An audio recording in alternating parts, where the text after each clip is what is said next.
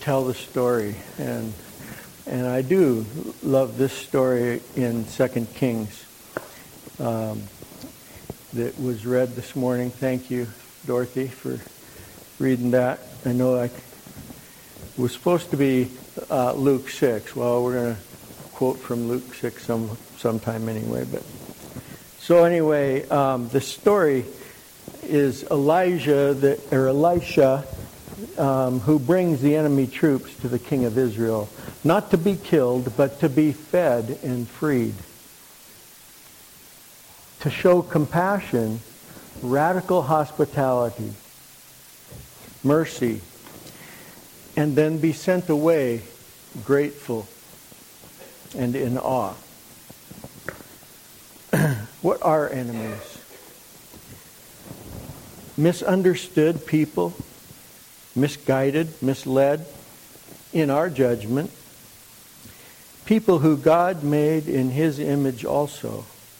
People who are different from us, look differently, act differently, and behave differently.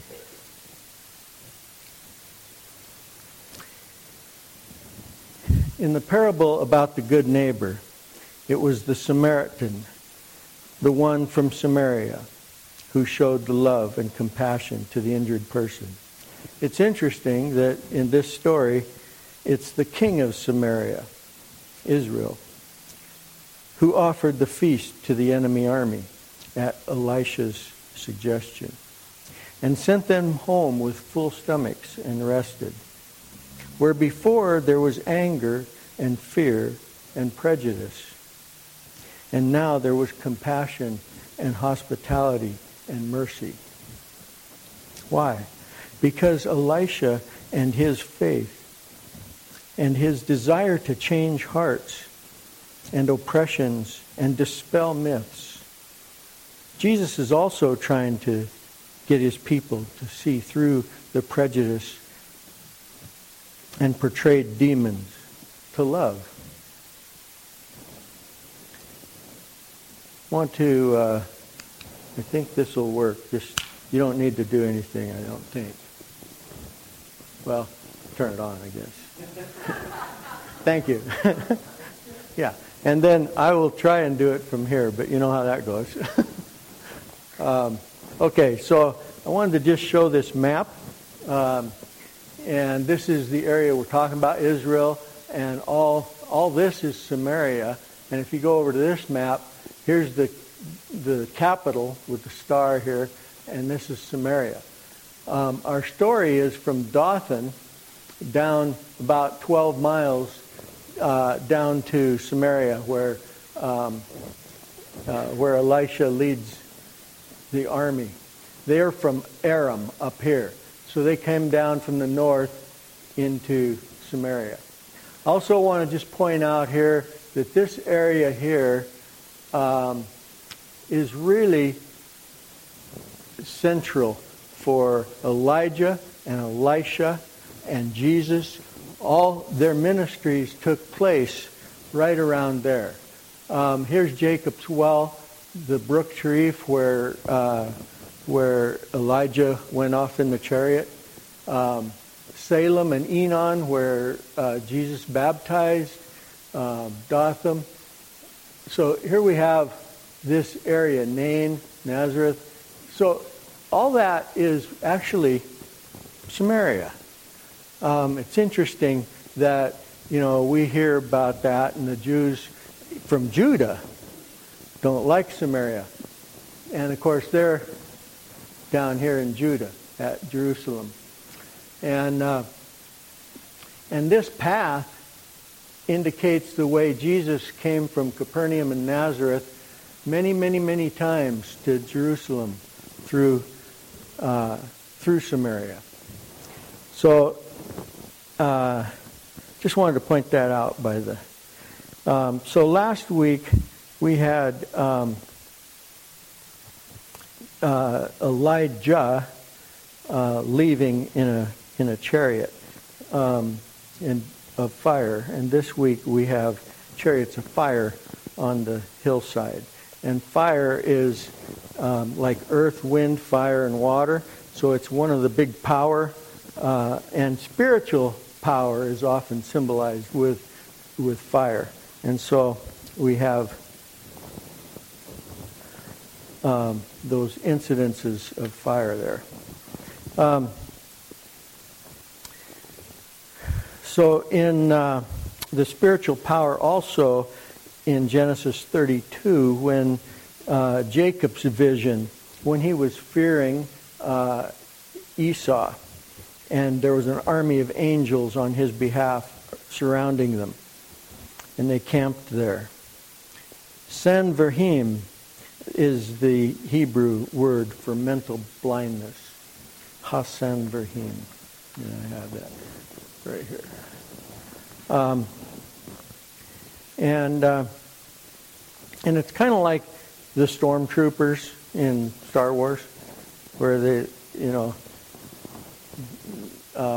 he says, let them by because they're of no harm, or something like that. They're no threat to us. Let them by. And so the stormtrooper says, let them by. They're of no harm to us. It's like, okay.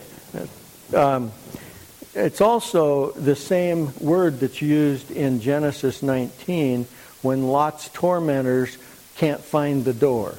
And you remember in that story, they want to come in and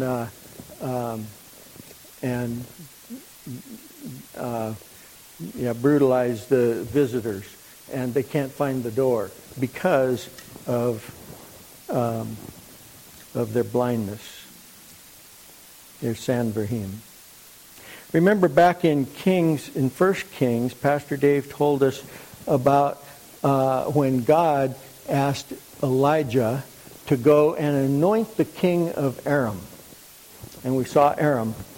And then Ahab went out and he slaughtered all the soldiers from Aram, the whole army.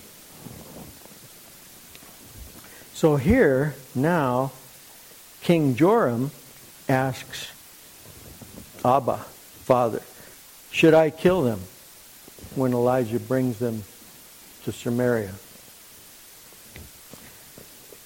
And Elisha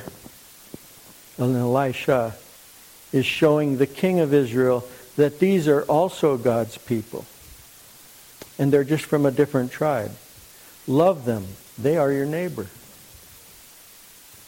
And by the same token, he's sending a message to the Syrian army and their leaders, in that these are good people. They fed you, and they let you go home, showing that God's grace and peace looks like.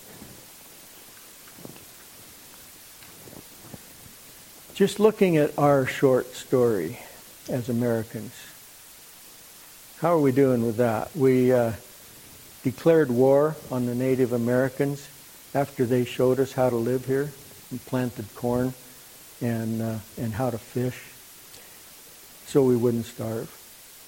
Oh, well, yeah, we tried to educate them first in our ways, but they were just too different. So that prejudice ensued, and as acted out, became the Indian Wars by pushing them out and killing them off. Well, that's what we do with our enemies, right? You create a culture. And the culture says, the only good engine's a dead engine. And anybody that resists that culture is then an engine lover. And that has been portrayed. Some of us heard a speaker the other day, and he was a Flathead Indian, and he was from Montana. And he said that the history books got it wrong. When the boats came and the pilgrims and that came, the Indians said, how long are they going to stay? So we just need to add that. So when the world says we should hate, Jesus says we should love. Do we risk persecution when we go against the world's attitudes and prejudice? Of course we do. We were warned about that. Remember? To stay in the safety of comfort means never really identifying with the marginalized others of humanity. Let me repeat that. To stay in the safety of comfort means never to really identify with the marginalized others of humanity. The black Americans who were slaves and who contributed largely to our economy were hated and demonized and lynched for their differences. Prejudices still continue with some, manifesting myths and hateful lies. Now, we have apologized for these wrongs.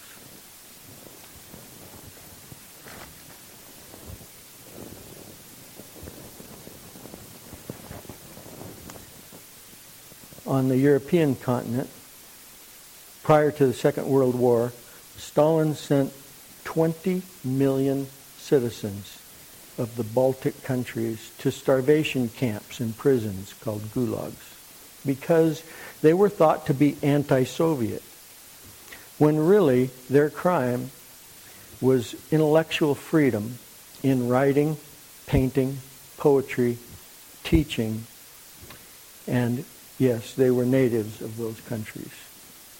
They would have been happy to be annexed by the Soviet Union had they been treated with respect. The Jews of Europe during World War II were treated similarly. 6 million of them killed by the Nazis. And the surviving refugees couldn't go anywhere. They couldn't even land in Palestine without being imprisoned again in detention camps that were operated by the English who occupied Israel at the time. More propaganda, lies, demonizing, myths leading to their death and near extinction of God's chosen people. Listen to this hateful quote and see if you can render an idea of who might have authored it.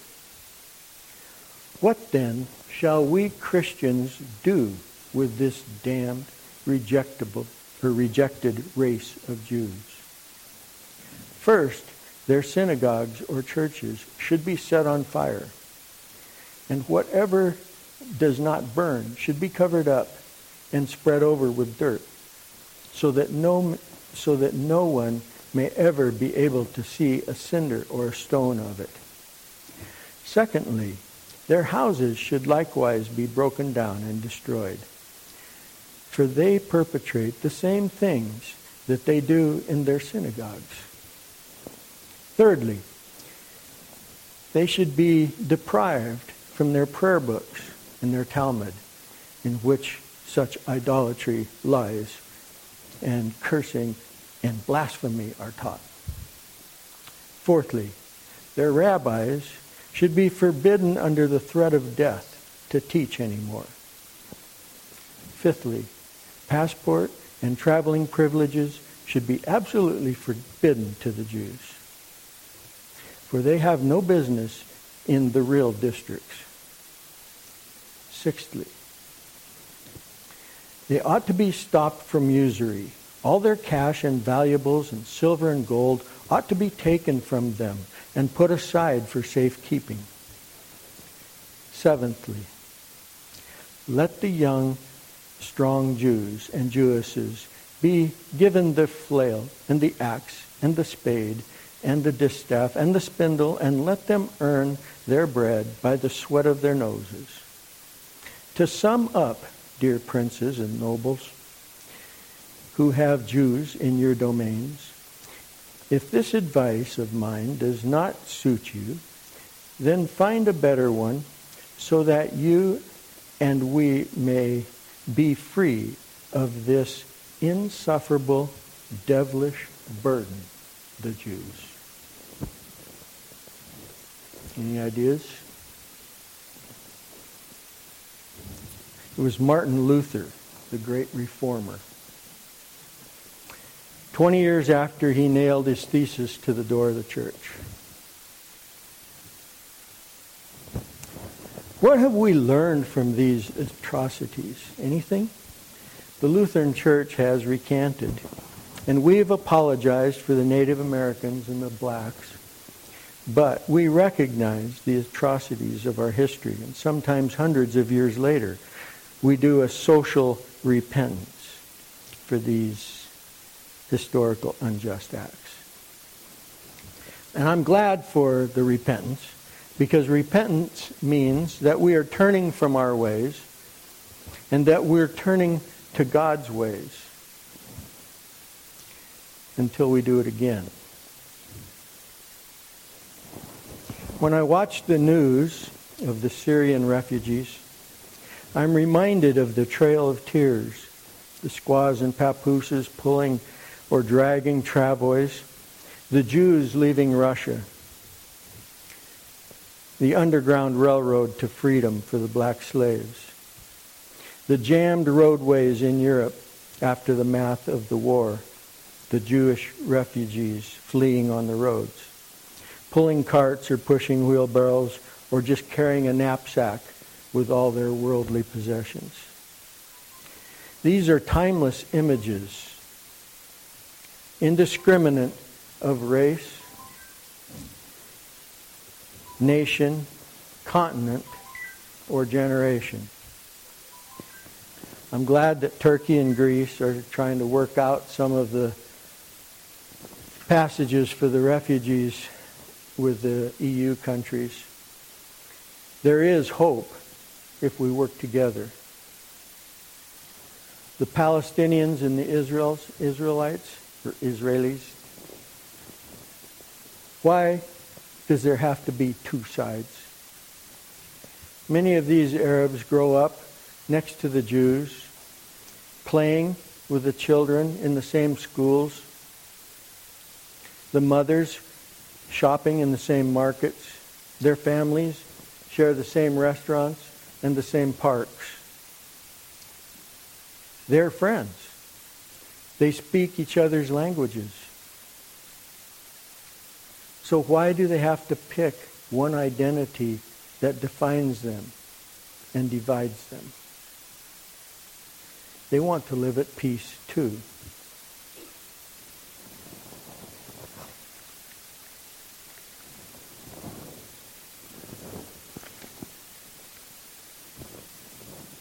Can you recognize the building there in Jerusalem? The gold dome. Everybody knows what that is? What? It's not a mosque. It is the Dome of the Rock. The mosque is just south of that a little bit. The Dome of the Rock is a dome protecting, covering, giving holiness to the rock underneath, which is the altar that Abraham took Isaac to. Okay? That's the Dome of the Rock. It's interesting that when it was built, that both Jews and Muslims worked side by side, handing each other materials, trowel in their hands. They built it together so that they could have a place to worship the God of Abraham. They went there for thousands of years together on their knees, praying in a holy atmosphere. They shared that shrine. And it was only until recently that Jews have not been allowed.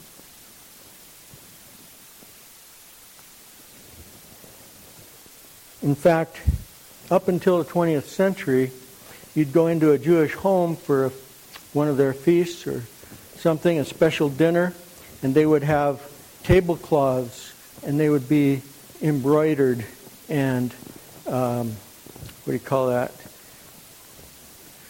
Doilies. Huh? Yeah, crocheted. There'd be designs of the Dome of the Rock crocheted and embroidered into their holy cloths.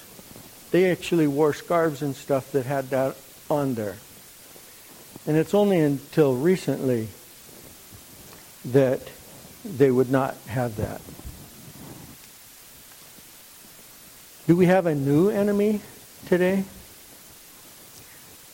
I don't think so. It's been like 1,200 years that we have been fighting with them. I say with because it takes two. But I'm not talking about the radical ISIS. It is much more complicated than that. The persecuted Muslims are the population lacking a home, a place to live in freedom, without being persecuted by other factions of their own religion and by other religions. It's just too much like the Catholic and Protestant wars in the 1500s. And in the 1600s, when the Calvinists were killing the Lutherans were killing the Baptists were killing the Catholics, and so on. Do we forget? We were once persecuted. When will we stop killing in God's name? God takes no pleasure in the death of the wicked, and his desire is that all should turn to him. Ezekiel 33. He goes on to say, we have no righteousness of our own. And if we think we do, we're wrong. Some Muslims have tried to live in peace in the U.S. Many have been misunderstood, and like other people groups that we've experienced, we have developed myths and rumors, and mostly founded on fear and false information. All this builds fear and Islamophobia, with which we judge them. Jesus asks, how can we judge the servant of another master? Yes, there are extreme terrorists. But our tendency is to color them all with the same brush. Ironically, non-believers color Christians all with the same brush. With the brush of fundamentalist hate that's often portrayed by a few. Somehow, justice and mercy need to be a part of our response. When our response is hate and bigotry, we hear Jesus say, why do you persecute me? All three religions claim a true legacy of Abraham, the promise of many nations, and each one with one God, the God of Abraham. I have another quote here. Men often hate each other because they fear each other.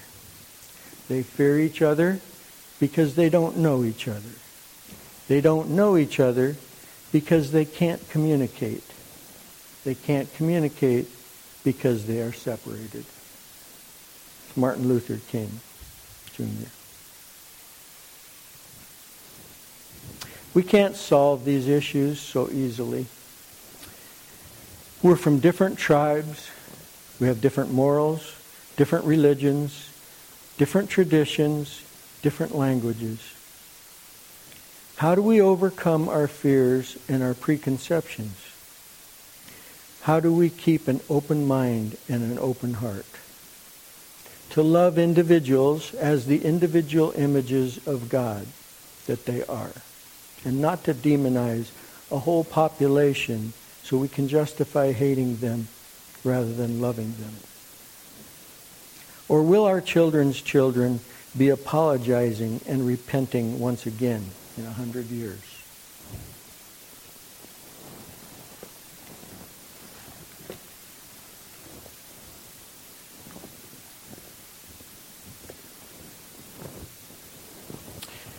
I have a few closing thoughts and a few scriptures.